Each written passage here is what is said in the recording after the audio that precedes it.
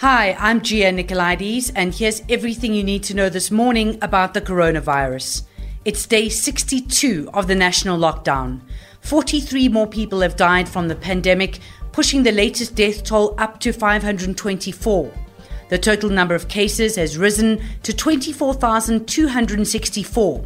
On a positive note, almost 13,000 people have recovered, which translates to a 53% recovery rate. Now, from the 1st of June, you will be able to go to church, mosque, synagogue, temple, or wherever you choose to worship.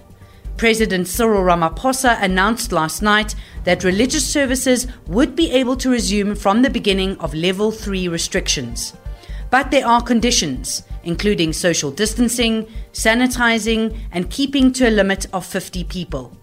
This despite churches on multiple occasions and in multiple countries cited as examples of super spreaders of the virus. And the cigarette debate rages on. Minister Nkosazana Dlamini-Zuma maintains there are sound medical reasons for the cigarette ban, and she denied she was friends with cigarette smuggler Adriano Mazzotti. Meanwhile, Health Minister Zweli Mkhize says it's not even worth debating the matter because it could never be argued that tobacco was an essential good. The Black Tobacco Farmers Association issued quite a scathing statement about government's decision, saying government's consultation was all a smokescreen, that it had already decided to extend the ban, and that every time a smoker lights up under lockdown, they are smoking a foreign tobacco that's likely been supplied by the illicit cigarette trade. The National Command Council, which was meant to hold a briefing yesterday to give us more details about Alert Level 3, postponed it to today.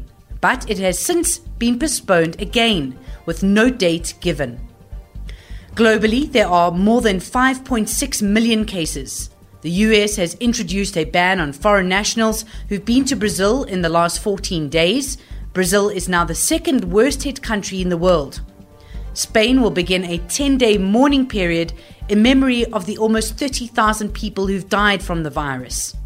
And New Zealand, which is seen as a virus success, discharged its last COVID-19 patient from hospital. There are now no patients in the wards for the first time in months, and it's also reported no new cases for a fifth consecutive day. For more on the pandemic, go to ewn.co.za/coronavirus. And remember to like, share, and subscribe to our YouTube channel.